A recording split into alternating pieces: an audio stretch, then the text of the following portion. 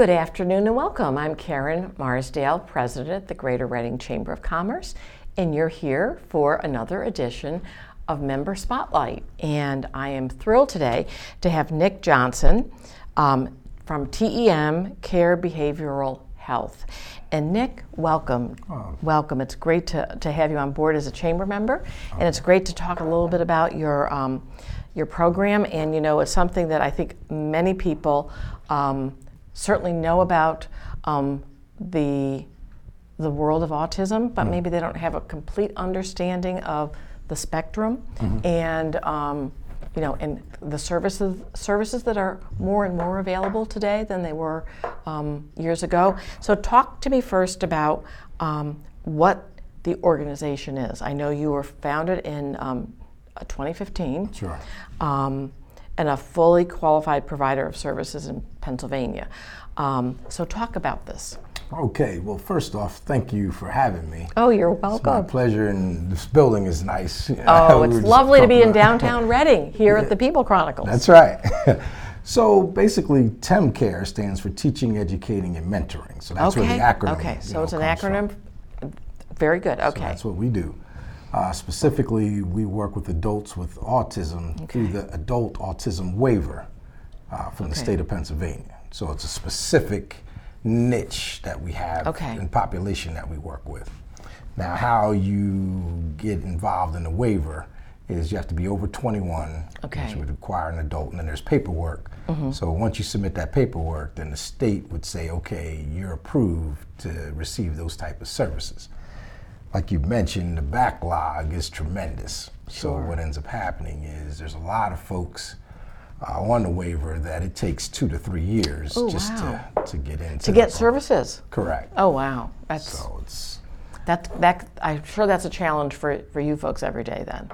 Well, for the potential participants. So what happens with me, my phone rings all the time simply because what we do is my home office is in Berks County here at the Berks Community Foundation. Okay. So that's where my office is. So say you take the Berks County, and as the crow flies, you go an hour and a half, we service 7 different counties. Wow. Of services. Okay. So we travel.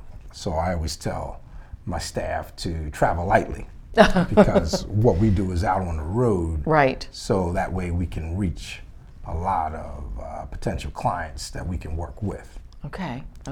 The specific services that we provide, we work with ones with behavioral issues, community support, skill building, and therapy and respite service. So it's a specific.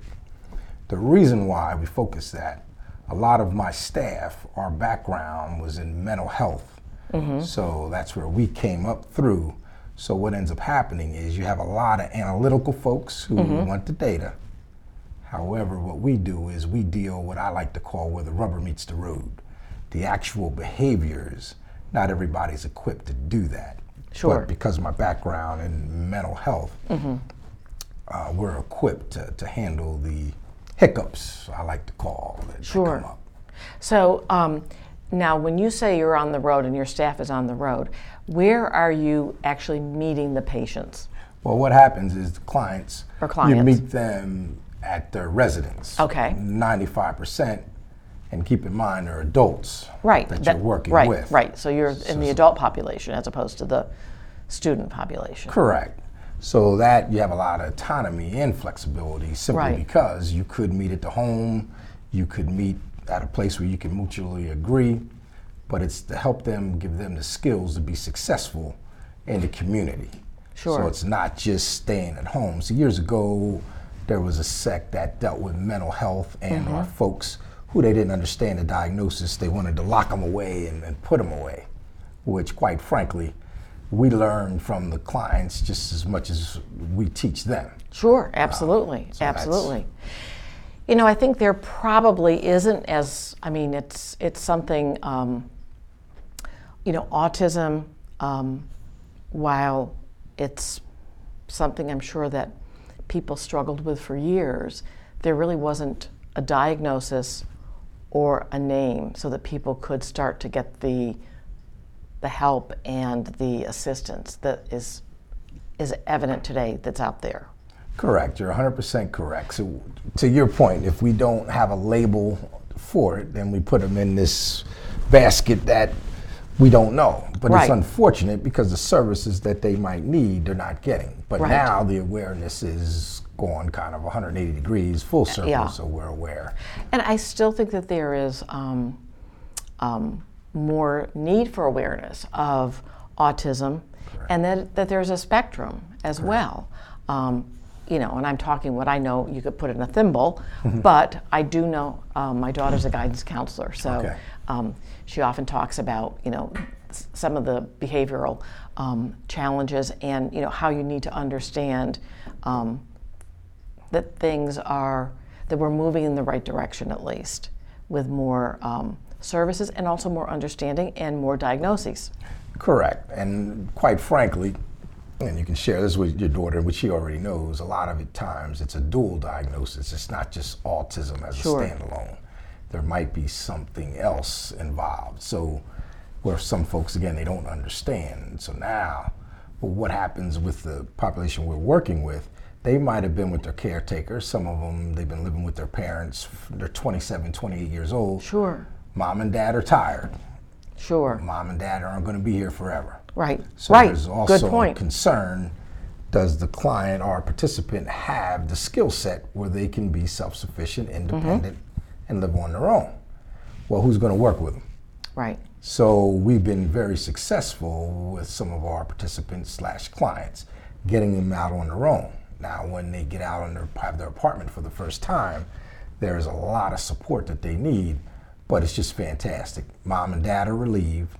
Oh, The sure. participant is relieved, scared and nervous, like most would be, but then that's where we're there to really say, okay, we got to start from scratch. Sure. Absolutely. Absolutely. So can you share some of the sort of the great stories that you might have of a client or participant who has, where you've I would imagine sometimes parents are a little bit protective, and so you've had to kind of deal with overprotective or protective mom and dad, or mom or dad, or other family members, and then they're at the end they see, wow, this is a great opportunity. What makes us special? And I say that in all due respect to No, some I'm of glad my you're saying other that. providers. A lot of the clients that I get, I either get them the two ends of the spectrum, for lack of a better term. The one is that they're brand new into the waiver, so we'll get them brand new. Or two, we get a lot of the clients who were with other providers and they weren't happy. See, what happens is if a participant or client chooses a provider and they work with them, and then they leave and they say, well, we're unhappy. So a lot of times my phone will ring. Okay. Because now, but here's where, again, it's our strength, and I'll continue to say that to those who want to listen, and we have a proven track record because we come with the clinical piece. Okay. Where a Okay. lot of my competitors or other providers, they're not as strong Okay. in the clinical piece. So for an example, say you were supposed to meet a client at 10 o'clock. You don't arrive at 10 o'clock. That client's upset. Even if you come at 10:01, 10:05, so they can have a meltdown. Right. So now how do you deal with that? So how do you get past that and move forward? Say for an example, I've gone to a resident where someone took a CD and took it out of sorts, didn't ask the participant could they use it. Participant comes home, well, now the CD has been rearranged. They're not happy. So now how do you deal with that on the spot? Sure. So there's a lot of dealing with where the rubber meets the road issues that you can help them Yeah. process. Okay, this is what happened. How do we make it better in order to move forward? And I would imagine that you really do, you and your staff have to be very qualified to be able to, it just doesn't happen overnight, because you've got to be able to see some of the signs, you've got to be able to understand where the client is coming from, and then how to react to that in order to make for a positive outcome. That's correct. And what I always tell the staff, we got to meet the client where they are. Sure. Oh, So sure. what ends up happening is some of the supporters who might have applied for the waiver for the participant, they want a quick fix. Oh, so sure. what I say to them, first of all, the participant didn't get this way overnight, so it's going to take time. However, because when we come in with our approach, which is positive reinforcement, mistakes are going to happen. They're not going to be perfect. But let's not take a little molehill and make it into a mountain. Right, exactly. The sun's going to come up tomorrow. Right, exactly. And will this particular incident matter in 5 years? Probably not. Correct. Well, I know we're running out of time because this is a very, very interesting, and I think it's a really meaningful topic because I think folks still, lay people don't know as much as they probably should, and I think we're just being provided with more information more and more these days through educators like yourself. And so one last time, tell our audience what makes your organization. It just sounds like you do such a one-on-one, customized, you're working one client at a time. Correct. But you say it and tell them why you think that's the case. Okay. Again, one of the things, I want to again thank you for your time. Oh, it's my pleasure. Staff here has been great. One of the things I like for people to know is TemCare, which the acronym's Teaching, Educating, and Mentoring. That's what we do, and we do it well. My staff, we come from the clinical part of the business. For an example, I have a behavioral specialist license, so that's licensure that goes along with what it is that we do. A lot of our background has come from the mental health field, so we're able to help the folks from the ground up and help provide the supports that they're going to need in order to be successful and for them to live independently out in the real world. Oh, that's a wonderful story. Thank you for doing the work you do. I really appreciate that. I'm sure it takes just a very special person, people who are bright, but people who are very dedicated and passionate. So thank you for the work you do, Nick. It's great to meet you. Well, same here, and thanks for having me. Oh, no, it's my pleasure.